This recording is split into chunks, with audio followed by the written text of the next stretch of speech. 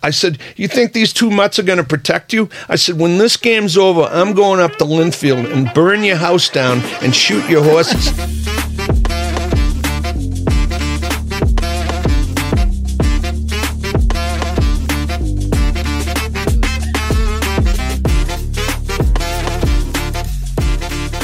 Hello, everybody, and welcome to the Punch Drunk Podcast. I'm Paul Brooks, joined always by Michael. How you doing? Joey. What's up? And Mike Lane. Howdy. And joining us on the couch in studio is someone who has quite a successful professional hockey resume. Please welcome former NHL player, well-respected referee, and also a member of the U.S. Hockey Hall of Fame, Mr. Paul Stewart. Stu, welcome. It's great to be here at Brookside. Great to have you. Stu, a tough kid out of Dorchester, Ivy League educated, University of Pennsylvania. Come out of Penn, you go to the Broome Dusters. And the one, I like to get into statistics. And one of the stats is I see 47 games played, but an ungodly 273 penalty minutes. Yeah, When you take that average, that is 6 penalty minutes a game, which means you fought in every game. just about. I think I thought I had 46 games, but I had 44 majors that year. And I was told about the first week after I had arrived from Penn on the bus. I bought my own bus ticket, $14, by Bob Kelly, the Flyers number 9. He said, pick the worst team in the worst league and ask them for a tryout. Because I wasn't playing much in college, and the university shut down due to the oil embargo in '75. And I knew that I would be free from December until April. And I contacted the Broome Dusters through 2 friends of mine, Steve Sterling, who played at BU, and another fellow, Richie Hart, who played for my dad at English High, played at Boston College, had played a little bit for the Bruins. And they attested to my ability to defend and protect. And I got off the bus, and I was introduced to the level of hockey that we've seen in Slapshot. So weren't they part of like or a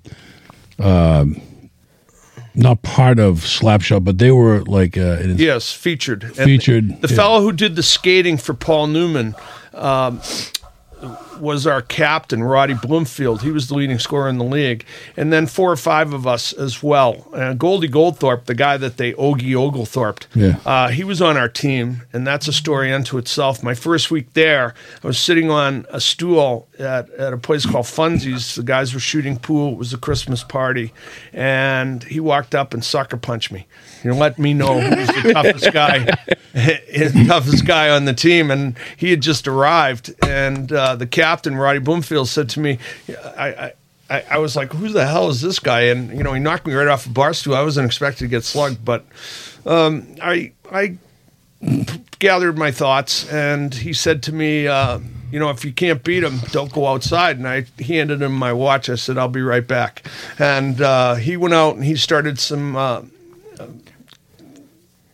martial arts moves, and I had taken 2-3 years of it with a fellow by the name of Matson's Academy of Karate in town, and I knew a few things myself, plus I grew up in a pretty tough neighborhood and wasn't shy. So I had that guy up over my head, and everybody was yelling for me to throw him out in traffic. That's hilarious. That's pro hockey.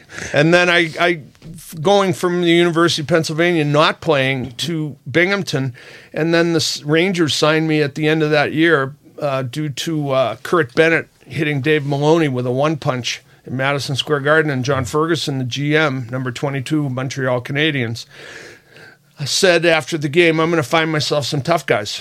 And the first call he got the next day was me. So you played also with, a lot of people don't realize this about the WH, the World Hockey, and then the NHL, and then there was eventually a merge at that point. But you played with the teams. You played with 3 out of the 6? Yes. I went from Rangers. They weren't going to give me a shot at the National League. They had plans for me to go to New Haven or to Toledo. And they had farm teams, and they were going to ship me around, and I wasn't I mean, if I was going to wade through another league, I'd just go back to Binghamton. Right. And I went back to Binghamton, and Edmonton Oilers had a call out to find some tough guys. Bep Gwynlyn, who had been a Bruin, youngest player ever to play in the National Hockey League. I went there. Glenn Sather was on the team, Norm Ullman. I arrived with Teddy Scarf and Frank Beaton, and it was like a cattle call. Who's the toughest guy?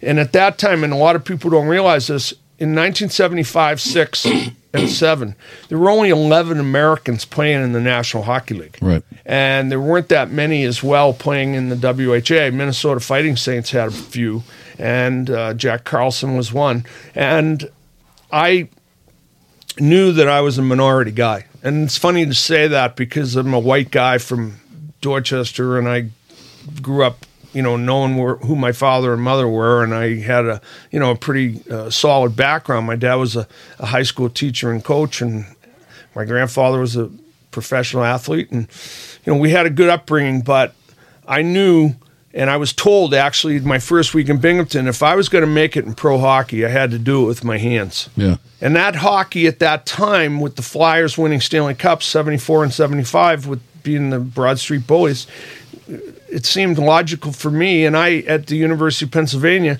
actually practiced with the Flyers because they practiced at our rink. And that was the style. And that it was really rough. And I picked up a lot of stuff from Freddie Shero and Mike Nicolak and Barry Ashby and the guys on the team. Rick McLeish and I became very good friends, sad to say. And a number of those fellows have passed away now. But, Joe Watson and Jimmy Watson, Barry Ashby specifically took me out on the ice and showed me how to play defense. And I learned, even though I wasn't playing for the university, I skated every day. I drove the Zamboni and sharpened the skates at the rink. That was my work-study job because I didn't come from a big family with a lot of dough. So, I wasn't going to give up on my dream, which was to play in the National Hockey League. No matter who got in my way, I was going to wade through them. And how many kids out of Dorchester would ever figure on, at that time, making the National Hockey League? 1959, I was 6 years old. Yeah. And I'm telling everybody I'm going to play in the National Hockey League. And to even be as far-fetched to say I'm going to play for the Red Sox, and there was no Patriot team. Yeah. So I of all the sports that I played, football, hockey, and baseball, hockey was the one that I had the least success, but it was the one that I had the most determination to achieve. So did you also play with Mark Messier? It's interesting. That year in 78, 79, which was the year before the expansion of the WHA teams, the Birmingham Bulls signed 6 underage players. Up till then, the NHL had a draft, but they didn't let players play if they weren't 18. And Birmingham signed Ramage and Five and a bunch of other fellas. Langway was a guy that came out of UNH. And Mark Messier from Edmonton, he showed up with Gretzky at Indianapolis. That team folded, and we signed Messier. I actually roomed with him. Wow. And he and I became very good friends, and over the course of time, and I played against Gretzky, and when I got inducted into the U.S. Hockey Hall of Fame, I got 2 phone calls, and Gretzky was one of them, to congratulate me. And I always think, and I'm proud of this, that I earned what I set out for when I got on that bus to go to Binghamton. I achieved my goal, and I got the respect. Yeah. Now, you are, I believe, still the only American-born person to have ever made the NHL, played in the NHL, and refereed in the NHL. That's right. Over 1,000 games reffed in the NHL. 1,010. 49 Stanley Cup games. I would have had more. The boss who took over after John McCauley died, Wes McCauley's dad, who liked me and had hired me, he and Scotty Morrison. The next guy in, he was a poster child for a true Canadian, and he wasn't what I would say was user-friendly toward me. Your son is named after him, right? Macaulay John Stewart. And I tell you why. John McCauley died in 1989, sadly, too early. He was about 44 years old. And what was interesting is that between playing and reffing, I try to hold different potpourri of jobs, trying to find a niche. I was a police officer. I sold cars. I worked in a radio station. I did a lot of different things, trying to find my way. And I was refereeing, and I was coaching high school hockey on Cape Cod, and I was refereeing.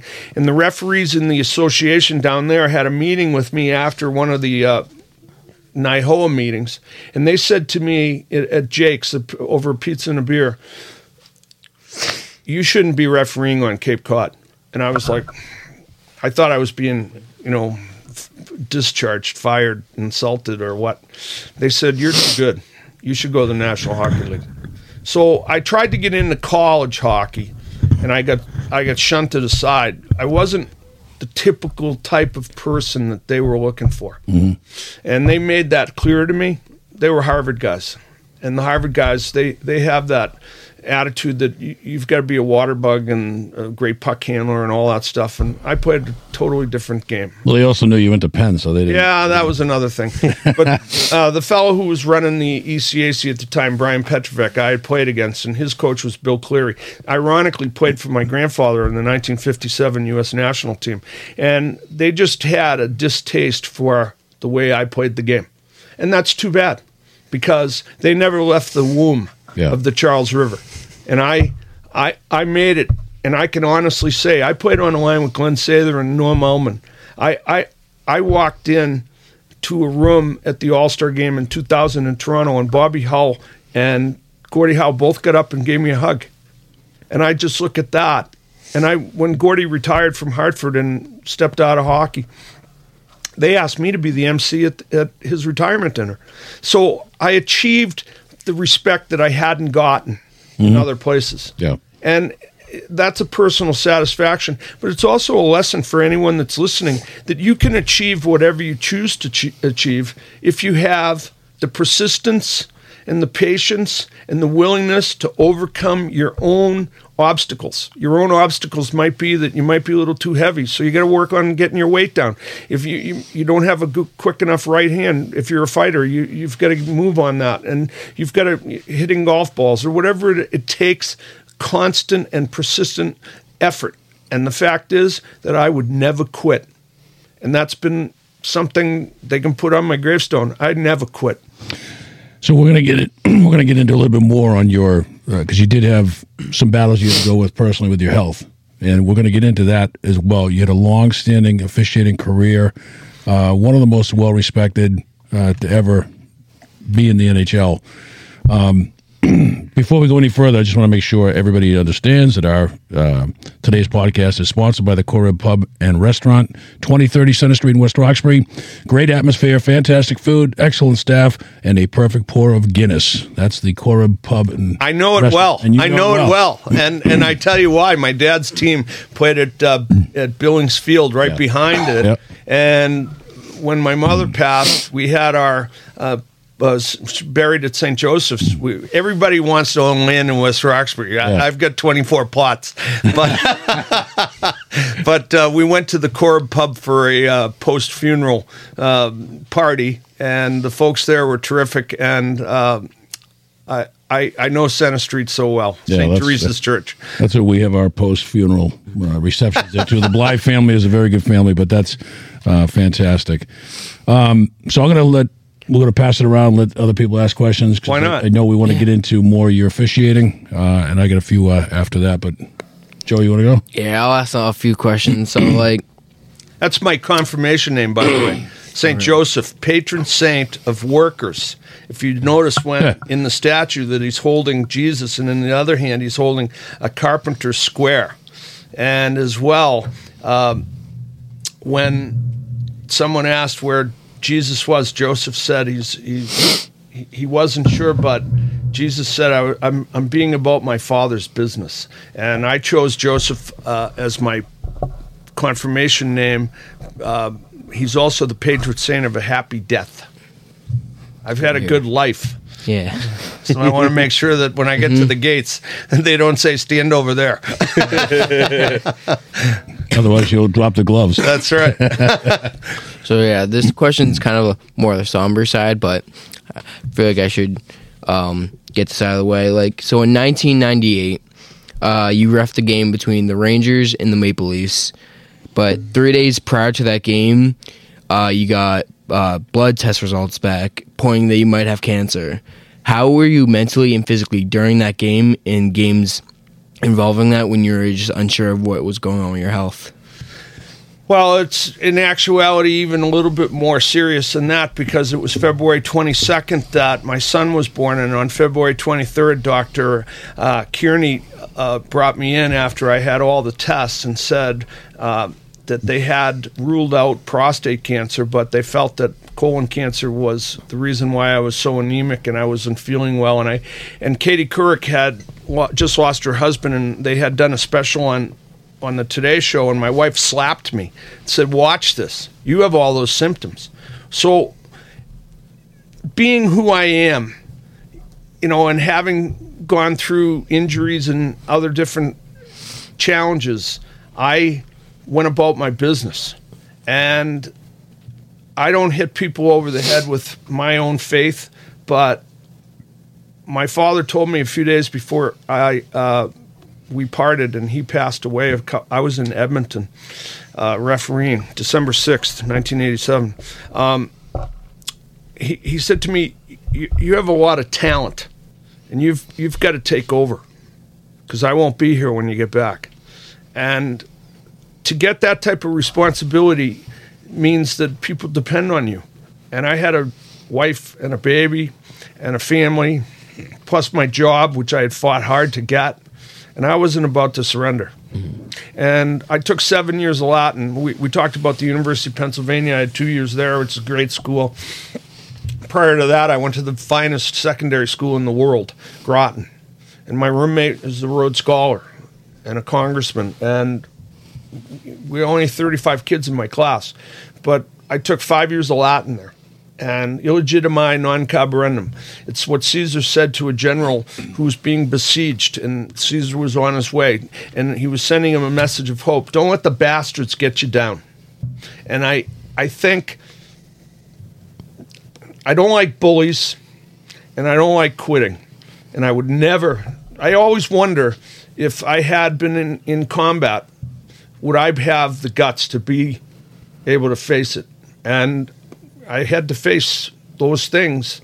I went out on that ice that night in Toronto, and I had seen Gretzky that day walking on the street, and we bumped into each other, and a picture of my son was on. We made a little referee sweater for him, and he, of course, he was named after a famous Canadian, John McCauley, and Gretzky congratulated me, and I said, so what are you doing here? They had just come back from Nagano, and he says, well, hey, we're playing tonight, Stu.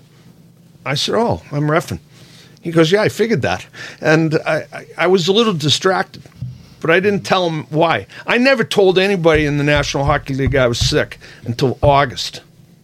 I didn't have to tell anybody. It was my business. Mm-hmm. And you know what? I had the best doctors and the best team of physicians, people helping me and supporting me, that I just went about my business.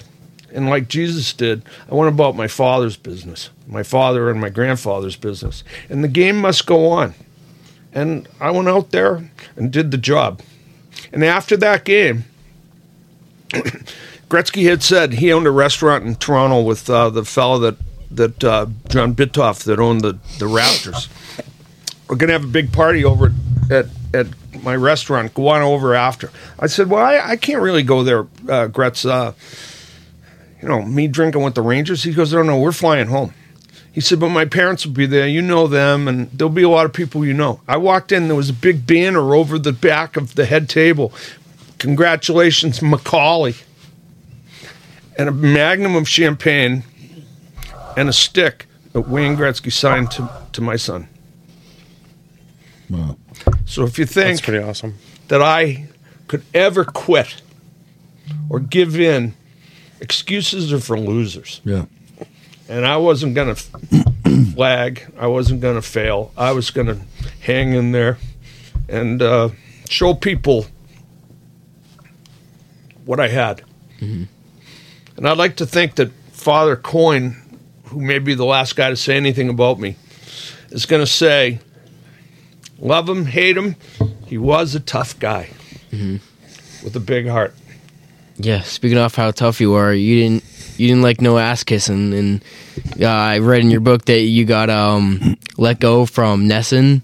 Do you want to touch upon that and explain how that happened? Well, I had retired as a referee in 2003, and I had several offers to do different things. The Bruins offered me a chance to become the director of their new charitable foundation, which I did. And along the way, the people at Nesson asked me if I would be a color coordinator in the studio, similar to Dale Arnold and other different folks.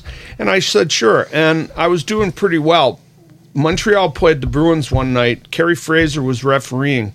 And it's not the bond of blue like police necessarily, but you have to be objective when you watch hockey games. And I'm a purist when it comes to it. I'm antiseptic. I'm Clorox. I have no color. I don't care.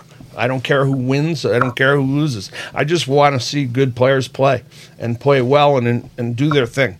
And there was a play at the start of the game where the player for Montreal gave a Bruin 4 or 5 tugs. The guy was on a breakaway, and he lost the puck.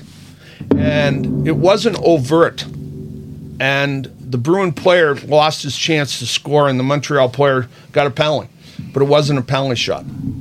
Or it was a penalty shot. I'm sorry. It was a penalty shot.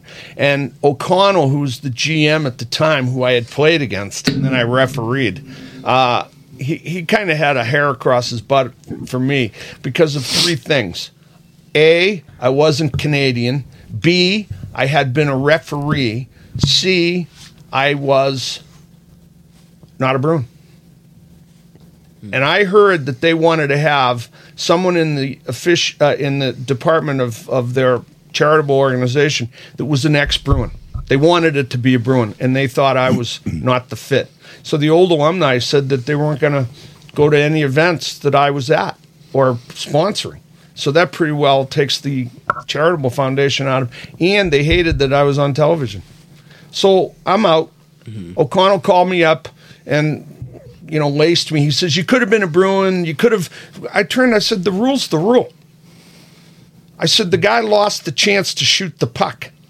The Boston guy tugged him. What are we going to do? So that's, I see him now and I'm polite because I'm in the Hockey Hall of Fame. I'm not going to lower my standards of class and dignity just because he's a major league dink. They didn't get their call, so you get bounced. That's right. That's ridiculous. What words do you have to any people that are called homers, like Jack Edwards, for instance? How they're biased. Jack Edwards knows I don't care for the way he.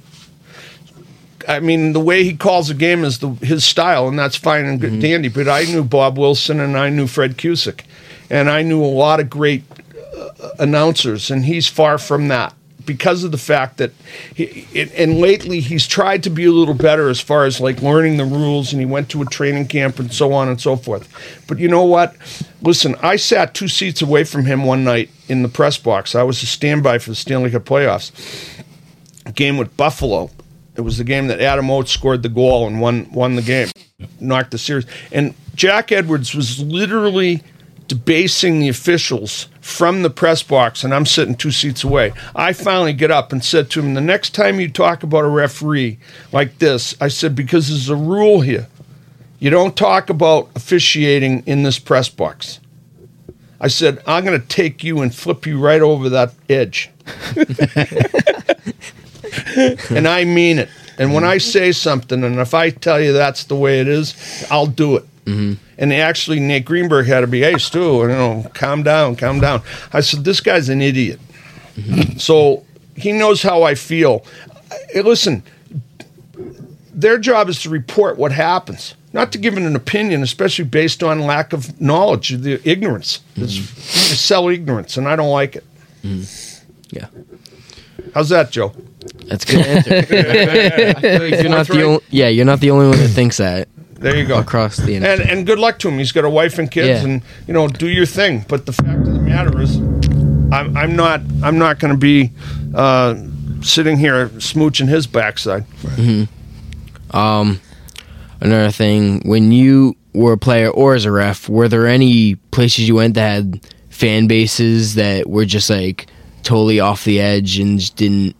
They were different from other fan bases that were just too wild or threw stuff on the ice. Were there any of those that happened? I told Mike Ilitch, who was the owner of Detroit, who also owns Little Caesars Pizza, that was the best thing that ever happened to his pizza business. He said, "Why is that?" I said, "I skate out here. They throw 30, 40 of those pies right out on the ice." I said, "Got to be selling more pizza." And the fact of the matter is that, everybody has their whole personality. That the Felks in Detroit, and it was a big rink. Joe Louis, I skated in the Olympia prior.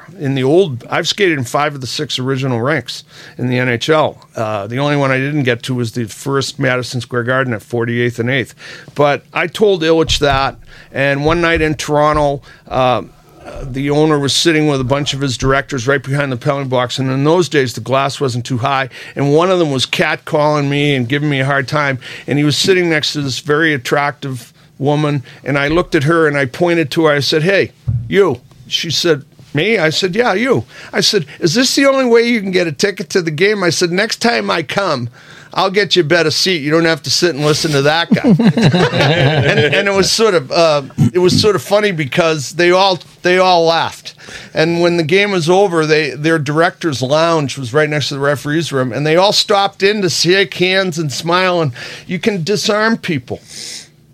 I used to go to the New York Island, and I had a reputation of letting the players decide who won the game. I tried not to interfere, but I always had another aspect of how I officiated that I had in particular, because I had a unique experience before any of the other referees. I played at that high level. I knew all these guys, and I could tell what they were going to do a lot of times before they did it. And I could see the coach giving this little tap and sending the guy out and whatever. I said, and nothing, there was nobody ever put on a pair of skates I was afraid of. And so I could see this stuff. And I had this reputation of allowing the players to decide the outcome. And I got a lot of New York Ranger Islander games, and those were fierce rivalries. Calgary, Edmonton, Boston, Montreal. That's the level of this. And I came out of the rink, and this one guy used to wear this like a wig, was silver, and he would really give me a hard time. And I said to him, after all that yelling at the game, I'm walking out of the rink with my bag. I'm going over to the hotel, which is only 100 yards away, Marriott, right there in Uniondale. I said to him, "You must be thirsty." He goes, "Why?" I said, "Come on with me. We'll go have a beer. You can yell at me all you want, and I'll buy." And you know what? After that, he became one of my biggest rooters, and always, when I had a kid, he brought me a present for my baby. And I told Ilitch, I'm the reason why the whole city of Detroit doesn't go nuts. Because all day long, those guys at the car factories, they take a nut and put it on a bolt all day long. And then they go home, and their wife yells at them, and the dog pisses on the lawn, and all this other stuff. And you know what? I give them the opportunity to vent, and it's no problem. I told someone from Atlanta, when Ted Turner owned the team down there, I'm the best thing that ever happened to television. He says, "Why is that?" I said, "Because I bet you probably 20, 30 TV clickers go flying across the room. I know I make better Christians of everybody." And the guy's like, "Why is that?" I said, "Because I skate on the ice, they go, 'Jesus Christ, not him again.'" Mike, you got it? What do you got?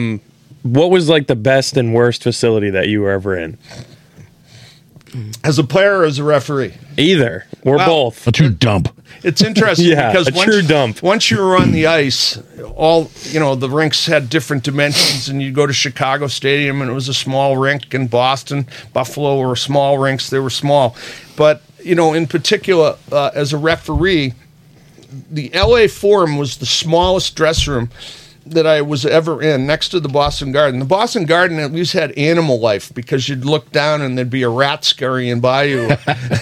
But in LA, with the size of some of our linesmen, before the game, we would have to go out into the hallway and stretch, and there was a VIP lounge right nearby, and all of these Hollywood types, Kurt Russell and Goldie Hawn and Jack Nicholson, and all these people would walk by, and we got to know them.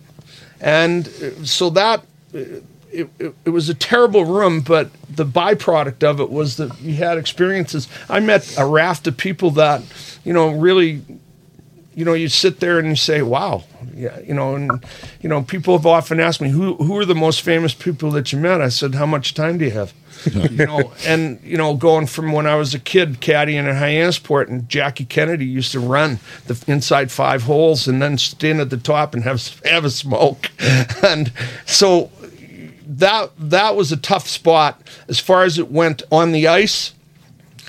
If you didn't referee the game that the people in Montreal wanted you to, or Quebec, then you heard about it. And it was funny because I speak French because I played up there, and I went into Quebec one night, and they were throwing. It was the week after the toilet paper game when they threw all sorts of toilet paper on the ice in Quebec, and Fraser had refereed, and Wayne Bonney called a major penalty for elbowing on the blue line. I got knocked into the bench. The door opened, and I fell backwards, and I didn't see the play, and I went. Reported the penalty, and the people started pelting the ice with all sorts of stuff. And I just told Washington, you go to the dressing room. Schoenfeld was coaching. I went and I told Bergeron, you go to the dressing room. Well, what you going to do? I said, we're stopping the game. You can't do that. I said, see those orange things? I can do whatever I want. Bettman can't stop me. I'm in charge here. And I went into my dressing room, and they had a TV there, and I'm watching the Montreal game, and they had captain's chairs, and you could put your feet up. And they had little sandwiches and soda and such.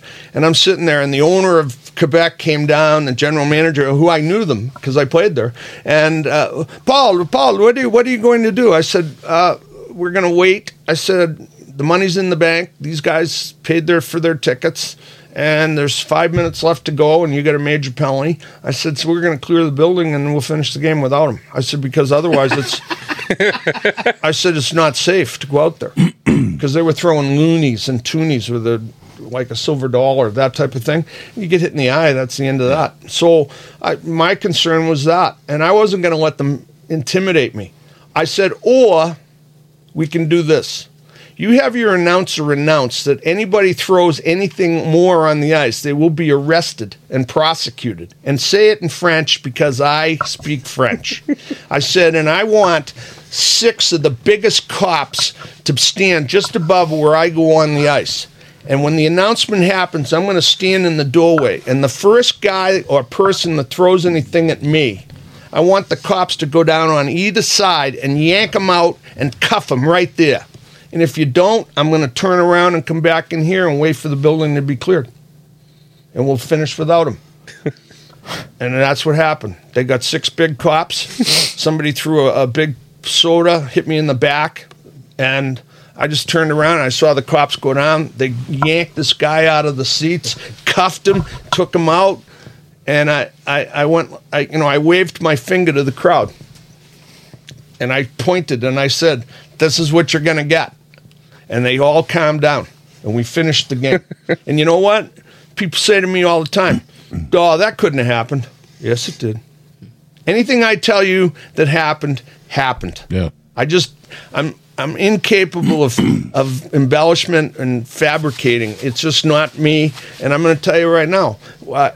Now I go back to Quebec for the 50th reunion of the Quebec Major Pee Wee tournament, and they're introducing all the fellas from the NHL that had played in the tournament, and the last 3 are Paul Stewart, Mario Lemieux, and Mark Messier. So I'm standing in the runway underneath the stands with those two guys. So I said, so fellas, who do you think's going to get the biggest cheer? and Messier's looking at me, why? I said, well, you two guys are the cream of the crop in the NHL, but who's going to get the biggest cheer? And they said, Mess said, probably Mario, he's from here. And I said, nah, I will. And I'll bet you dinner tonight. After the game's over, we're going to go to Café de la Paix, the Cafe of the Peace. And they're both chuckling. And Lemieux says, really? You're going to get the biggest cheer? I said, yeah. So Messier is announced. He goes out, big cheer. Everybody, whoa, Messier. And now Lemieux, whoa, standing ovation for a minute and a half. Maintenant, tonight, now, the referee for tonight's game, a former Nordique, Paul Stewart. I go out, nothing. And I skate up through the players, get to center. I do a little Peggy Fleming stop with my foot. I'm looking back at Lemieux and Messier, and they're laughing, and they're like, we're gonna eat tonight on you and everything. And I went, un moment. And I unzipped my referee sweater and pulled it off, and underneath I had my Nordiques jersey. And I went like this, and the place went nuts. And I skated around, and the owner of the team and the president of the league, they were all cheering. And I went back and I said, so what kind of wine do you think we should have? Dinner's on you guys. Yeah. Not funny? Yeah. That's awesome. And then another question I had was, when you were reffing, who was the player that you always had to watch because they were just a dirty player? Well, it's not so much that you had to watch them. It's just that, in order to maintain the safety of the players, that there were certain guys that played a little bit differently than others. And, the real tough guys, you didn't really have to worry about. Tony Twist, a guy like maybe Neely, or they're tough. They were tough guys. There's no doubt about it. But you had to watch LePerrier, who played for the Bruins for a while, and then he played for Detroit. And you had to watch the kid for Edmonton. I forget his name, but he was bad with the stick. And, there were some certain guys. But I used to, they'd get out there like this, and, I just tell them, I may miss one, but I won't miss the second. And occasionally, as I say, I remember one night Byers was standing there with a kid named Van Dorp, and Van Dorp kept pushing Byers. And we were on a TV timeout. So I skated over. You can see it on YouTube. I skate over, and I said, do you want to fight him? He says, yeah. I said, Lyndon, you want to fight him? He goes, yeah, I'll fight him. I said, okay, go ahead. Oh, we haven't dropped the puck. I looked at the linesman. I said, drop the puck. We're still in the TV timeout. And Byers punched him and knocked him flat cold. And see, I often said, I refereed a game in Saskatoon in the juniors, and Shane Shirley fought Wendell Clark, and I thought that was one of the best fights I ever saw. And, the best way to stop fights is to let them know that you're not going to stop them. And I used to tell them, you got a lot to say. Why don't you go to center ice and let's show us what you got? People were buying tickets. I want to see what you got. And I held apart two guys one night. I was kind of strong, and I held them apart. And they kept pushing. And I said, listen, I just came from the dentist. I got 8 new teeth. I said, and I'm not standing in the way of you two mutts. So you want to fight each other? Help yourself. and then I told the linesman, don't get in. And on that Churla fight with Wendell Clark, when that fight was over, the linesman wanted to get in, and I pulled them both back. I said, I'll take care of this. So I said, you guys ready for me? And they were tired. And it was a great fight. And I skated between them. And we were going to the box, and it was the Western Hockey League Memorial Cup playoffs. And we get halfway to the box, and I'm between these two guys. They're both big guys. And I raised their arms like champions, and the place went nuts. And the owner of Saskatoon, Bill Hunter, came down, and he said to me, he says, you're great for the game, Awesome. Showmanship. Yeah, you got to have a little bit of that because it is a show. Yeah. I got resented a lot because I had natural enthusiasm, which is okay. Yeah. I'm in 5 Hall of Fames. So you're the counting? one. You're the one laughing now. Yeah, who's counting? So that leads us into a good topic I want to bring up. The night you fought Terry O'Reilly, Stan Jonathan, Al Secord, and Wayne Cashman In one game. in one game. Yeah. Now those are Well, those one are- before the game and the others after those are guys or that during. those are guys that a regular human wouldn't want to fight once in their life. You fought 4 of them in one game. I would have fought more, but they Elaborate on that story, please. Well, it was November 22nd, 1979. People ask me all the time, how do you remember this stuff? And Bettman even asked me, he said, a guy like you're signed up for the concussion suit. And I said, well, my pension's Canadian. Why wouldn't I try to get something? Right. And he said, but I've heard you speak. You're so articulate. You remember everything. He said, how can you in good conscience sign up for the concussion lawsuit? And I said to Gary Bettman, I put my hand on his shoulder. I said, well, thank you, Frank. And Bill Daly was standing there next to him, and he laughed, and I winked and walked away. But basically what it came down to was on November 22nd, a Thursday night, Thanksgiving, there was a call to arms by the Bruins to go after the captain of the Quebec Nordiques, Robbie Ftorek.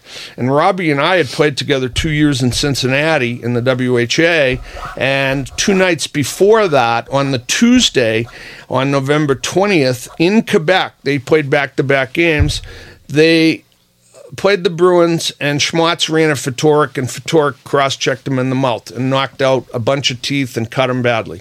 And, of course, now the Bruins are going to get Ftorek because he's coming into the Boston Garden. I was down in the minors playing in Cincinnati, not the WHA team, same name, but they had shifted Indianapolis, Birmingham, and we didn't make the NHL cut, the expansion.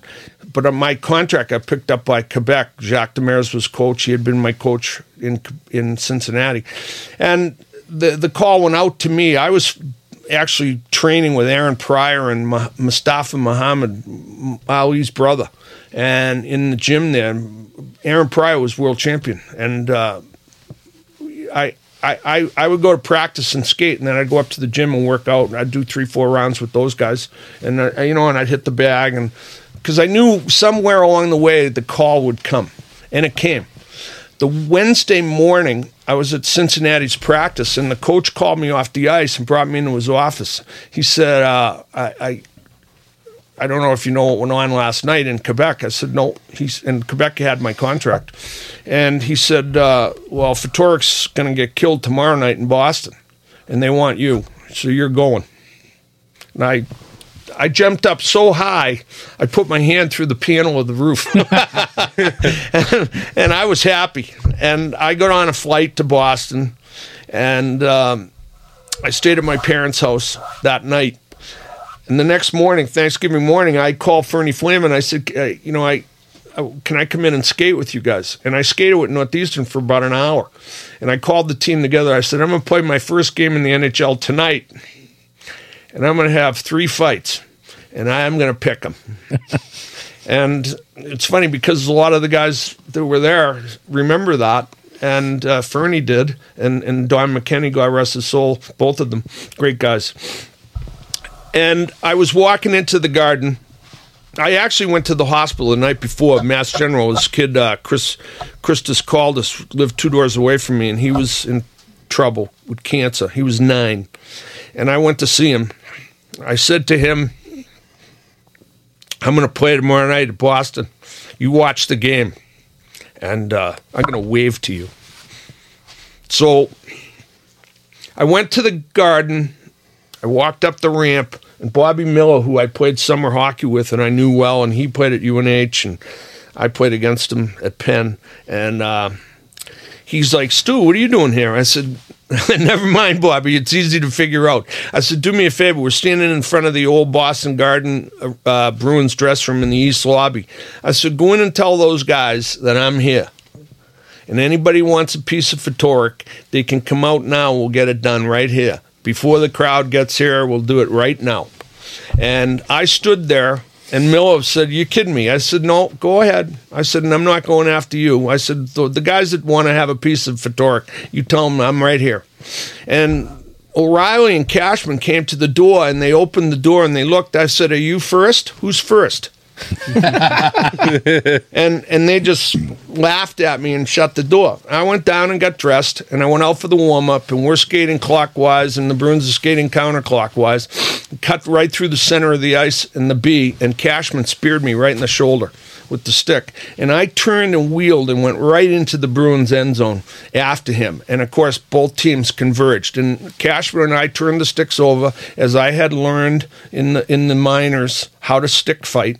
There's an art to it, and I had a couple guys that taught me well, and Larry Mavity was one, and another guy named Rick Pagnuti, and these were tough guys and had made their living in the minors, and trust me, I knew what I was doing. And Cashman says, I'm going to stick this right down your throat. I said, what do you think I'm carrying, a salmon?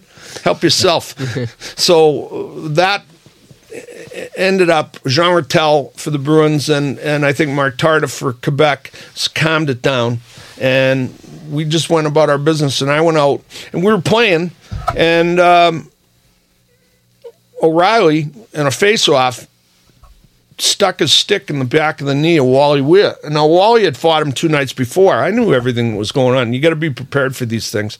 And I stepped between Wally and O'Reilly. He says, you fought him Tuesday. It's Thursday. It's my turn. So we dropped the gloves, and the linesman broke us up. So the referee, Dave Newell, gave us a minor penalties each for delay of the game.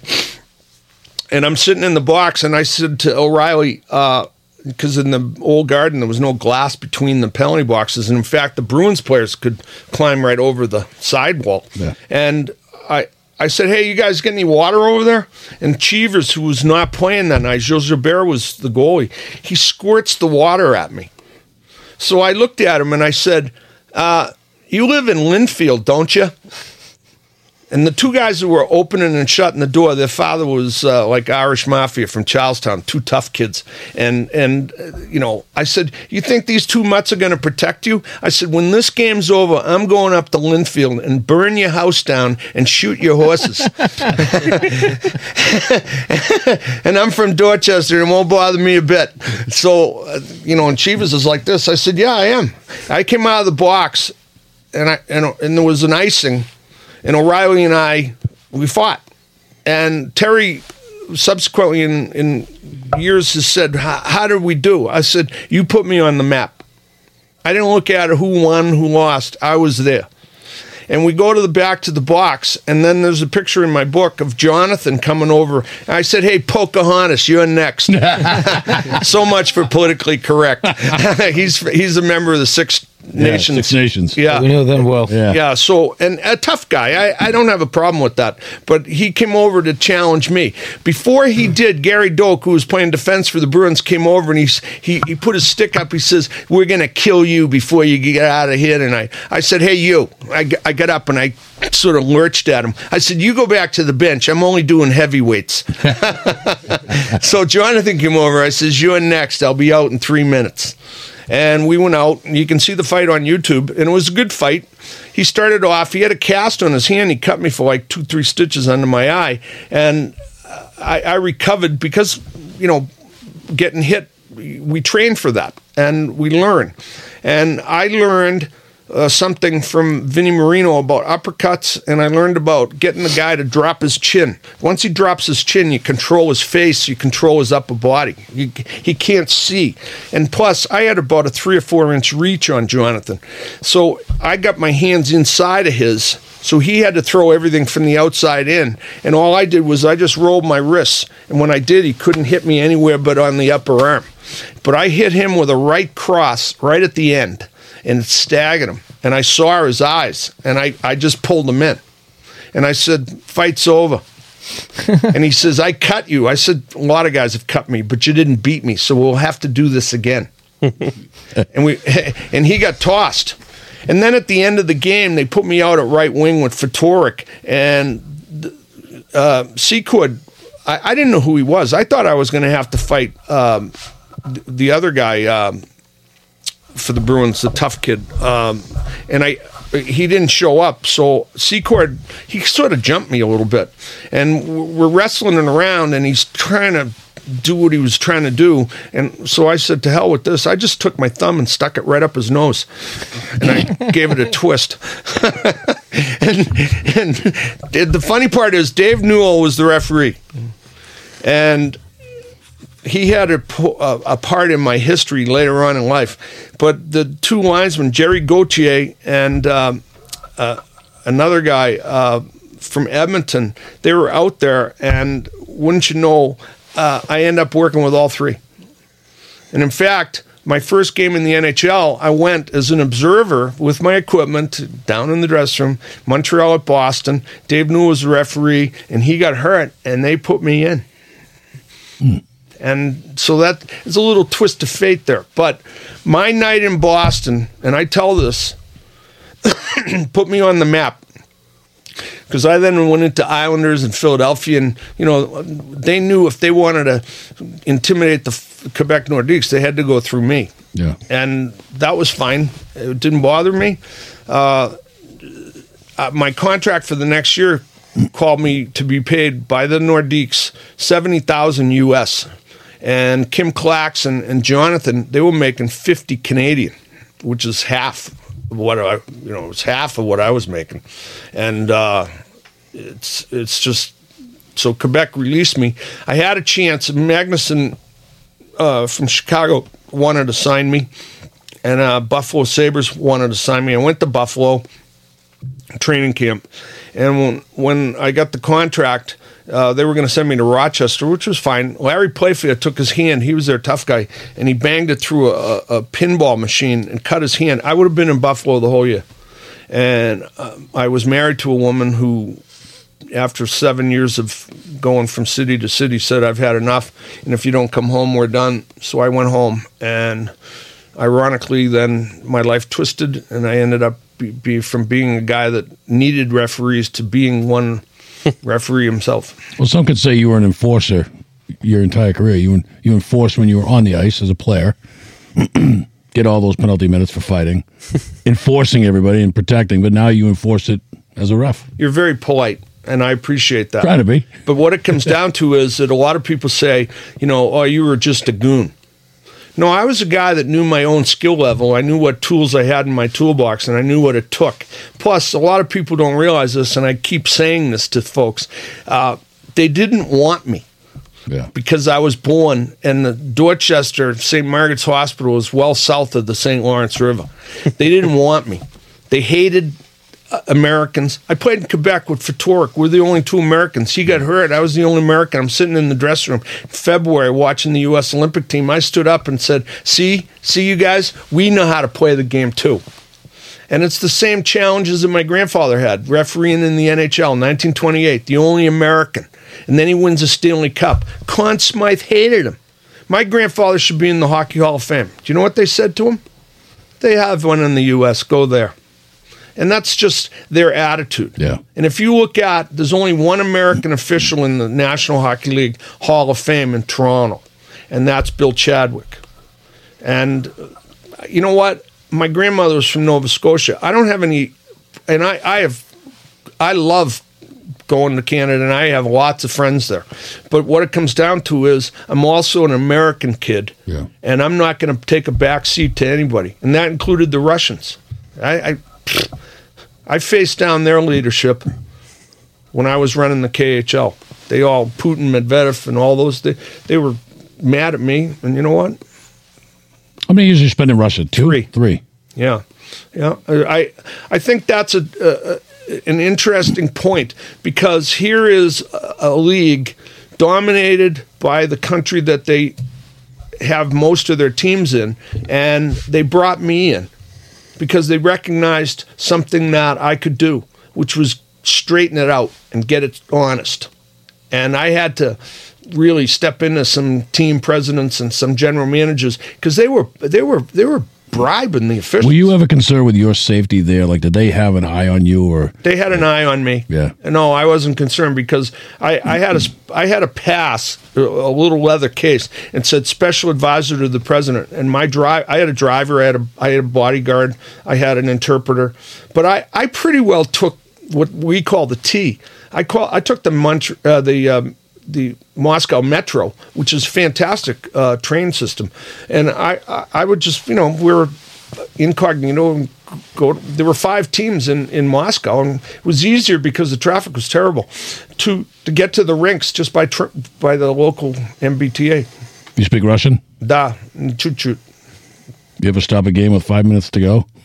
I went in the dressing room and fired a guy. Oh God! Because they wore earpieces. And about 20 seconds after this play happened, he put his arm up. And I had looked up to the press box, and I had seen the general manager talking. And I knew that they had tapped into this guy's earpiece and told him, that's a hook. And he called a penalty. I went in the dressing room after. I said, so the guy, it was Dynamo, Moscow Dynamo. I backed that guy right up against the wall, that general manager. Wow. And I fired that referee. Well, I just want to say we got one thing in common. You're not the only one sitting there who's fought someone from 6 nations on the ice. So is that right, huh? Oh, yeah. Well, we'll show you that one after. It's an interesting thing, and a lot of people they like to fight. Yeah, but the fact is that in many senses, the various chores that people who want to succeed have to take on aren't necessarily the most pleasant things, but you do it because it's the way that you have the best avenue to get to where you want to go, to the level of success that you want to reach.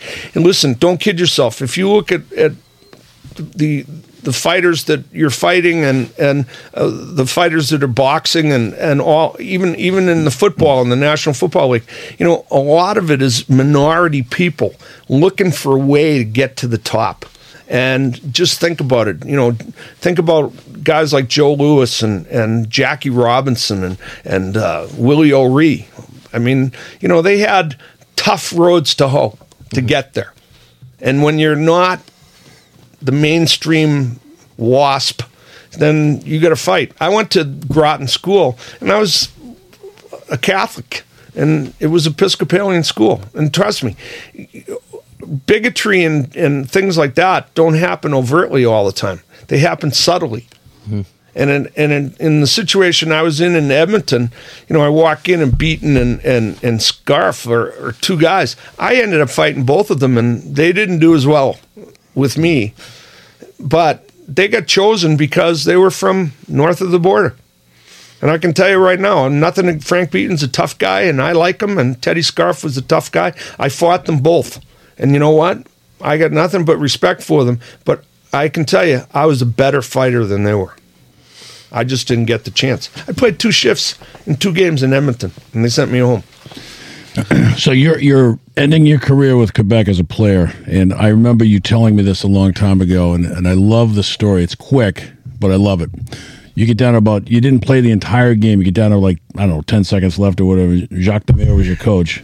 Montreal, we're playing Montreal. And tells you to get in the game or something like that. Yeah, because back in those days, a lot of people understand about Alan Eagleson screwing Bobby Orr and Alan Eagleson with his shady dealings and sliding in with the ownership and things like that.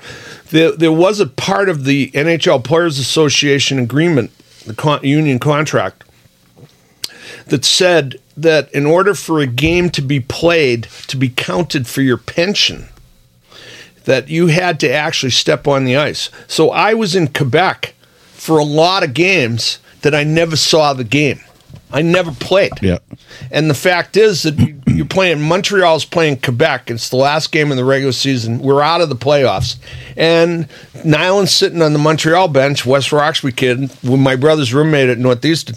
And he and I are waving to each other. And I went by, and Claude Ruel, one-eyed coach at Montreal, I said, hey, Blinky, put Nyland in so we can get a shift. We'll put some excitement into this game. But, Lafleur's playing, and all of these guys are playing, and they're not going to put me in. Yeah. So I'm sitting on the end of the bench, and I go from one end of the bench to the other end of the bench to the other end of the bench. Now I'm sitting by the door, and I'm opening the door for the players. And Demers comes down. There's 6 seconds left. He says, "Cat," my nickname is Shah, vas-y, get out there. I said, "Geez, Jacques, I'd love to, but I don't have my skates on." I had taken them off. Because when the game was over, I was just going to walk into the dressing room. Took your skates off. Oh, man. I love that. Now, officiating right now, currently, certainly Wes McCauley is very well known. And it's really what you've alluded to. It's all about game management. How do you manage the game? How do you get along with, interact with the players? And you can hear, oftentimes you hear Wes McCauley the way he talks to players. He played. And he has tremendous control and command of the game. And he's well respected. Shout out Wes McCauley. Do you think that they, or specifically Wes, has learned a lot from his dad and you, and the way that, you can become a really good official? I think bloodlines have a lot to do with his success, no doubt, because when he was a little boy, his father was an on-ice referee. Yeah. And then growing up, even to the point in 1989 when his father passed away, he had just signed a college 4-year agreement to go to Michigan State. And the fact is that he roomed with some good players that played in the National League. He was certainly around it, playing in the minors. He got drafted, I think, by Detroit and last pick. But so what? He had the pedigree.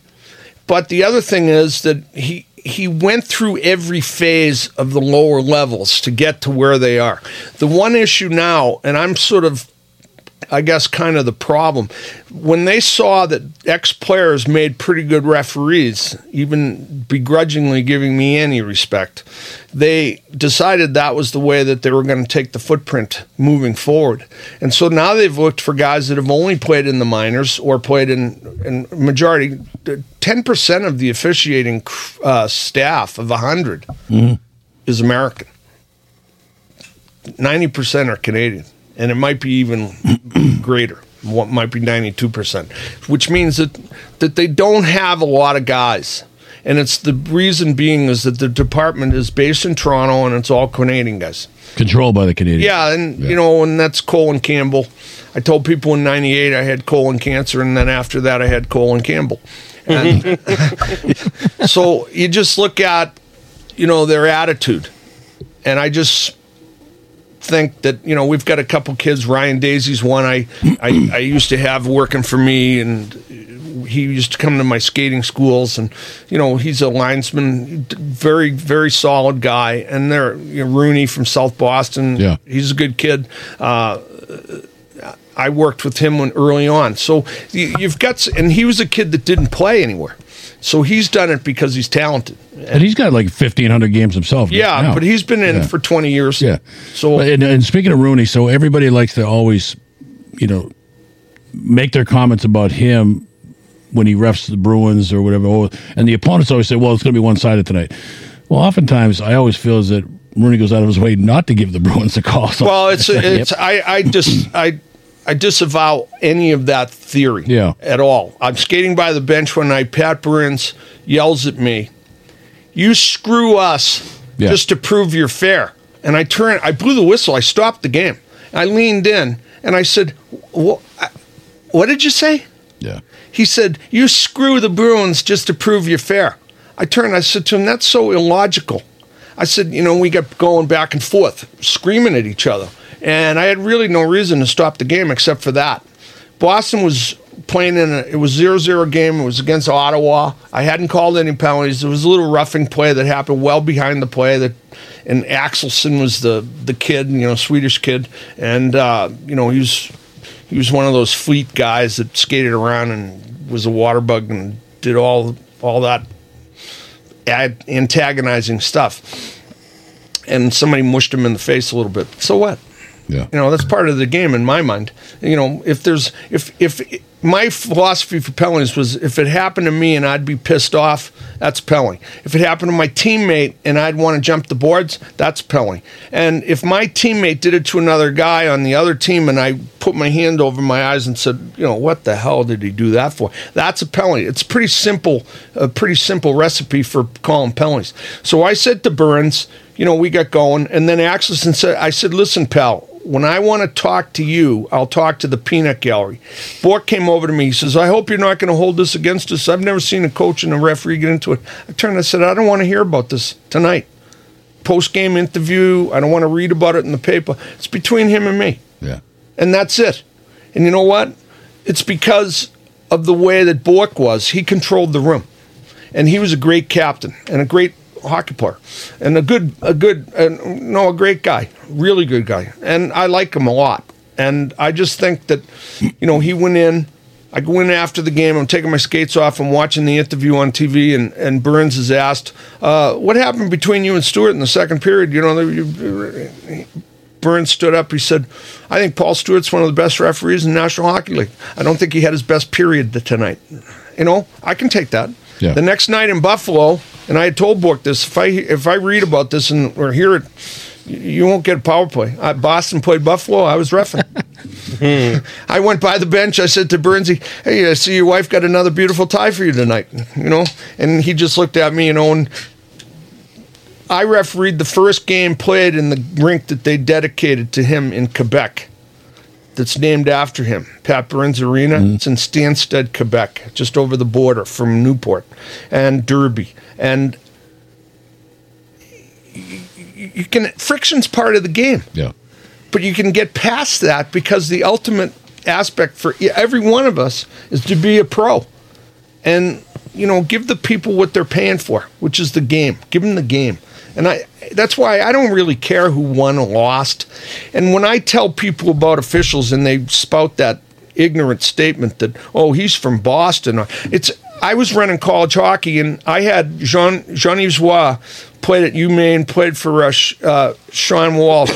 I had him at St. Lawrence opening night. Maine's playing St. Lawrence, and the St. Lawrence coach called me, "How can you put him in? He's a Maine graduate." I turned and I said, and he's a Boston Bruin, and he's a great referee. And the guy that had him in UMaine has been dead for 10 years, and I'm not too worried about it.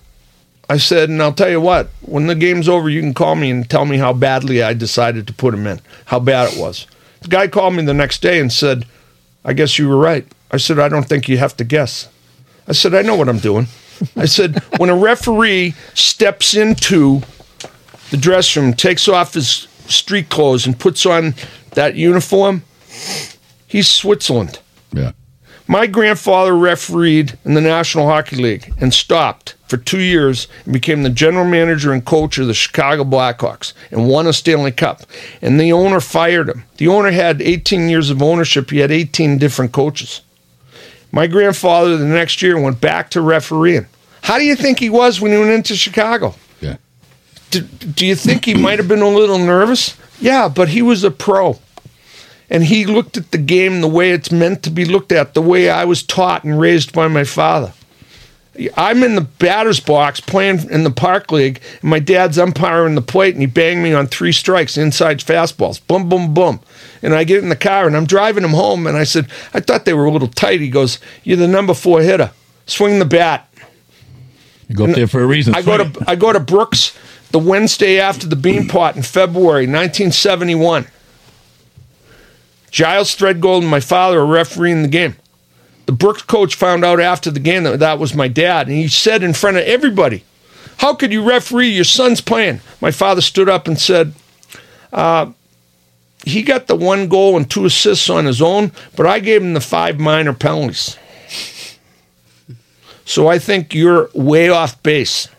And besides, Giles and I worked the Beanpot Monday night. We're the best college officials working a prep school game at 2:30 on a Wednesday. We're off because it's spring, February vacation." Right. End of story. So that's the way I was raised. And that's why when people bring up, provincialism and any feeling of leaning towards someone, listen, for Torek, and Ronnie Wilson, I played with those guys. I gave 4 bench minors in 20 years in the national hockey, in pro hockey. 3 of them, 1 to Fatorik and 2 to Wilson. The other one I gave to was Brian Murray. He had a lisp. He kept saying, Paul, puck was in. I kept getting spit on. I banged him. Hey, what do you think on a little bit of a touchy subject? What do you think about women breaking in to the NHL? Do you think that will happen? And if you do, is this going to be soon? I'm the greatest proponent of that. Is it Katie? Katie Gay. Katie? Yeah, she played at Brown. Her. Yeah, so Fantastic. she worked for me in the ECAC, and she's absolutely one of the most athletic and silky smooth skating athletes that I've ever seen. Yeah. And I said to a few people, and I know I never had the support because deep down inside, there are people that have that bigotry about it. It's just ridiculous. I said, she was the first woman to work a Division I college game, Sacred Heart at Union. And the people that I answered to were all like, if you look down under their feet when the game started, there were small puddles under their feet because they were all like nervous.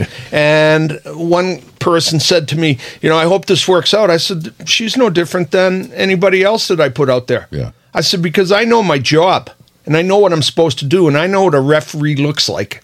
And I'm going to tell you right now, whether they stand up or sit down to go to the bathroom is immaterial to me. I said, what matters is when they put the whistle to their lips and put their hand in the air. Is it a penalty? That's all I care about. And I think athleticism and intelligence and an appreciation for the game, if you have the experience. She played at Brown. She was the captain of the team, and she led the Ivy League in penalties. How could I not love her? And the fact is, she's easily one of the best backward skaters I have ever seen. And I have pushed her, and she and Kelly Cook went out to St. Louis in the All-Star game and worked the 3-on-3. And they proved that they can keep up with them. And, a lot of people would say, oh, well, they're going to get run over. I see guys get run over all the time. Absolutely. And, the funny part is, I think that's one of the deficiencies of officiating now, that everyone in the National Hockey League is sitting there relying upon batteries, wires, and a television camera. They don't go to the net, and they don't skate into the fray, and that's where you have to be. Yeah.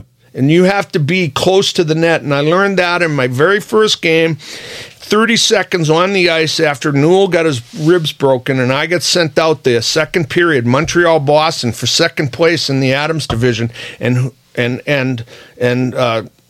Courtnall scores a goal. Puck fell between his Waz's legs. I blew the whistle. I couldn't see the puck, and I was in perfect position. Guess what? Another 2 strides and a little bit behind the goal line, I would have seen it. And Macaulay said to me, "You didn't quit. You didn't fail on me," and I appreciate that.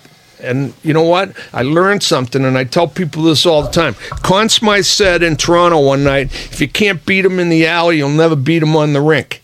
And if the games are to be won and lost, they're won and lost in the corners. That's true for players. But for the referee, they'll forget a hook and a hold at center ice if you let it go. No problem, because the puck's gone. But they'll never forget the goal at the net that you missed. Yep. So get to the net, because for the referee, that's where the money is. Did you watch Game 6 the other night? I did. I watched every game. So let me ask you. So Nesson may have gotten rid of you, but we have not. And I want your opinion. Under Rule 79.1, hand pass, the definition. And there was a lot of talk about DeBrusque's, the puck going off his hand as he was reaching for his stick. Bergeron skating in to get the puck. It wasn't a pass. It wasn't a movement. But Rule 79, a player shall be permitted to stop or bat a puck in the air with his open hand or push it along the ice with his hand, and play shall not be stopped unless, in the opinion of the referee, he has directed the puck to a teammate. Intently. So what So there was, to me, and I don't know about anybody else, but I think a lot of people looked at that and said there's no intent to do anything with that puck other than to grab his stick. He's picking up a stick. Yeah, and it well, was rough. What is your all opinion of this it's similar to the whole question of when a player does something violently against another guy, what was his intent? Yeah. And you can't read intent. But in the situation that referee was in, because he was in perfect position, Yep. and he allowed the play to continue, I was one of the reasons why that rule was magnified. I was in a game one night in Montreal, and Peter Swoboda at the point, Czech defenseman, knocked the puck straight down. He caught the puck and dropped it at his feet. And while he's looking for the puck, Cabano skated by him and took the puck and took off. And now the puck gets in the net. And they said that was a hand pass. I said he didn't pass it. He knocked it down. Right. He deflected it. And in the situation, there has to be in everyone's mind, what is the purpose of the rule? Always go back to that. John McCauley taught me that first thing, because we had a game where we had the new shootout rule, right? And the 5 players that they chose for the shootout couldn't shoot if they had penalty time on the clock. So I was in a game one night, and Wendell Young, goal scorer, is on the shootout list, and the other team sent a guy out and grabbed him, and they fought. So now we go to overtime. He's not playing. We go past overtime. We go to the shootout. He's on the list. So he comes out of the dressing room and sits on the bench. And the coach of the other team said to me, he can't shoot. He has a penalty. I said, yeah, but it's not on the clock. The literal interpretation was penalty time on the clock. So am I hearing you that you weren't a fan of that call the other night? No, I'm not a fan of the call, and I'll tell you why. Because of the fact that there's no intent. There was no overt act to give the player on his team an advantage. I mean, Bergeron went in and skated and took the puck.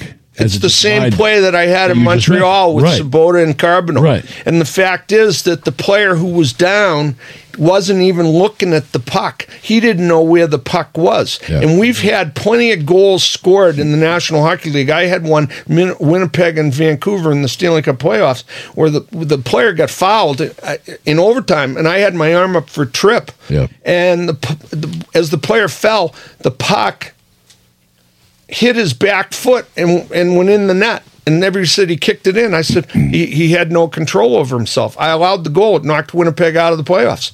And you know what? I had the jam to stand up and make the call because that's what they pay me for. And I'm going to tell you, this is the problem right now with the National Hockey League and any other league. We waste all the electricity in the building and all the fan stuff because the guy 75 feet away on a blue line lifted his foot 2 inches off the ice. Yeah. And I think that, micromanagement is all well and good, when you're talking about nuclear secrets and things like that. But this is a hockey game played by humans, coached by humans, and officiated by humans, but more importantly, observed by humans. There was no aspect of anything illegal by that play. He didn't do anything overtly to cause his team to gain an advantage. And to me, that's the measuring stick. Yeah. Not that it would change the game because they were playing like shit the whole night, but I mean they did score. It never should have been taken away. And I think of people who did not talk about it were a little leery of the rule interpretation. And they didn't talk about it after that. But now they're starting I just saw an article that they talked about how controversial it was. I tell my officials all the time, don't rely upon replay because you're always wondering whether the D batteries are failing. So you're counting on a replay, and a lot of times, and I refereed a lot of games with replay, and the original intent of the rule of putting replay in was to decide if the puck went in the net or not. Yeah. This goes back to a game in 1980. A lot of people don't know. You got to know the history of your game to appreciate how the rules came about and all of the things that happened. But in 1980, there was an offside play at the Island in Philadelphia, and the Philadelphia Flyers lost. The play was offside by 3 feet. Now, I can see that Yeah. as being, blatant. And we have it in baseball. So I can see those aspects, but now we're into a situation where micromanagement, any play in overtime now, they challenge because it could be offside. Yeah. So it's now become a political hot potato, and it just doesn't necessarily jive with the real intent of what the game's supposed to be. It's supposed to be spontaneous action. And I'll tell you another thing Macaulay told me once when I was a referee. You want to keep the game debris-free? I said, okay, I'm listening. He said, when the puck stops, that's when the BS starts. Keep the puck moving. Right. Right. So, John Macaulay should be in the Hockey Hall of Fame, not only because of his acumen, but because of his lifetime dedication to the game. And I consider him of the men in my life one of the top 3 guys. And regarding officiating, my grandfather, my father, and John Macaulay, they taught me my skill. Well, Stu, it's time to wrap it up. And with the way we wrap it up is we'll give a little shout out, go around the table. But first of all, I want to thank you for joining us today. Did we cover everything? I think so. Yeah. Okay, because I come to Attleboro or North Attleboro, if not to see my pal Ricky Cavallero over at Custom Crafted, but definitely to go to the Bliss Dairy. Because my friends not only own that property, but as well, they have one of the best little restaurants. Unbelievable. And the ice cream is fantastic. And working for Tecta America, the biggest roofing company in the U.S., I do all their roofs. Well, shout out to the Bliss Dairy and shout out to Tecta America, too. Yeah. Thank you very much. Well, thanks for coming in. Michael.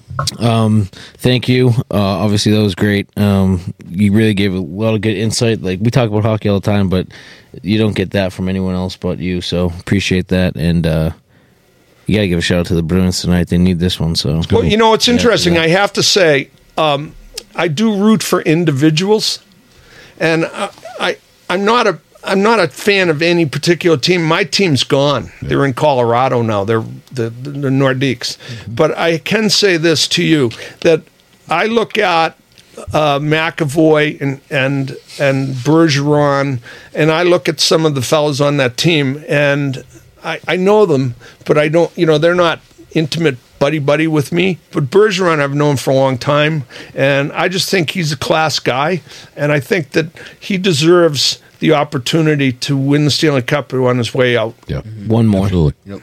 Mike Lane, what do you got? Anything? Just thanks for coming in. This is great. Yeah.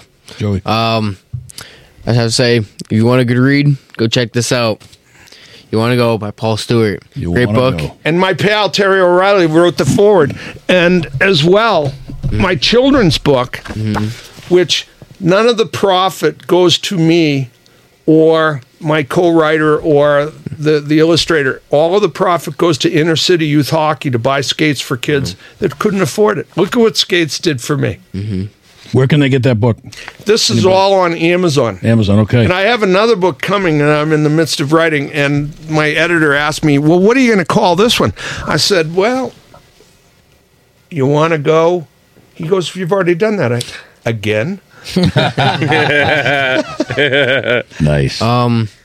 Yeah, also, Punch Drunk Podcast. When we're at 100 subs on YouTube. So, definitely, if you're watching this, go subscribe, and if you have the lame excuse of saying I don't have a Google account, make one. It probably takes out 30 seconds to do that. So subscribe. I'm calling you. You and I are from different generations. Yeah. I knew Captain Kangaroo well.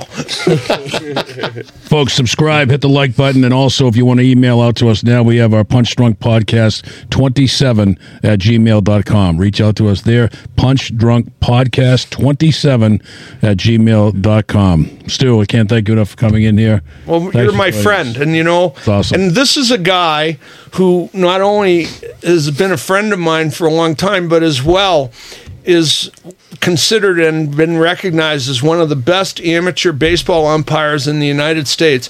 He won the Bill Stewart Award. Yes. And I just am so pleased to be with a fellow official.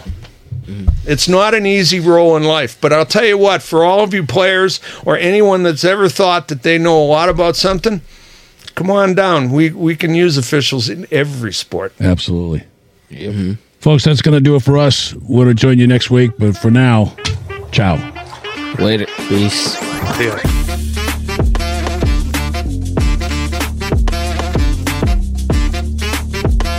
Mommy, can I have my M&M? Mommy, can I have my M&M?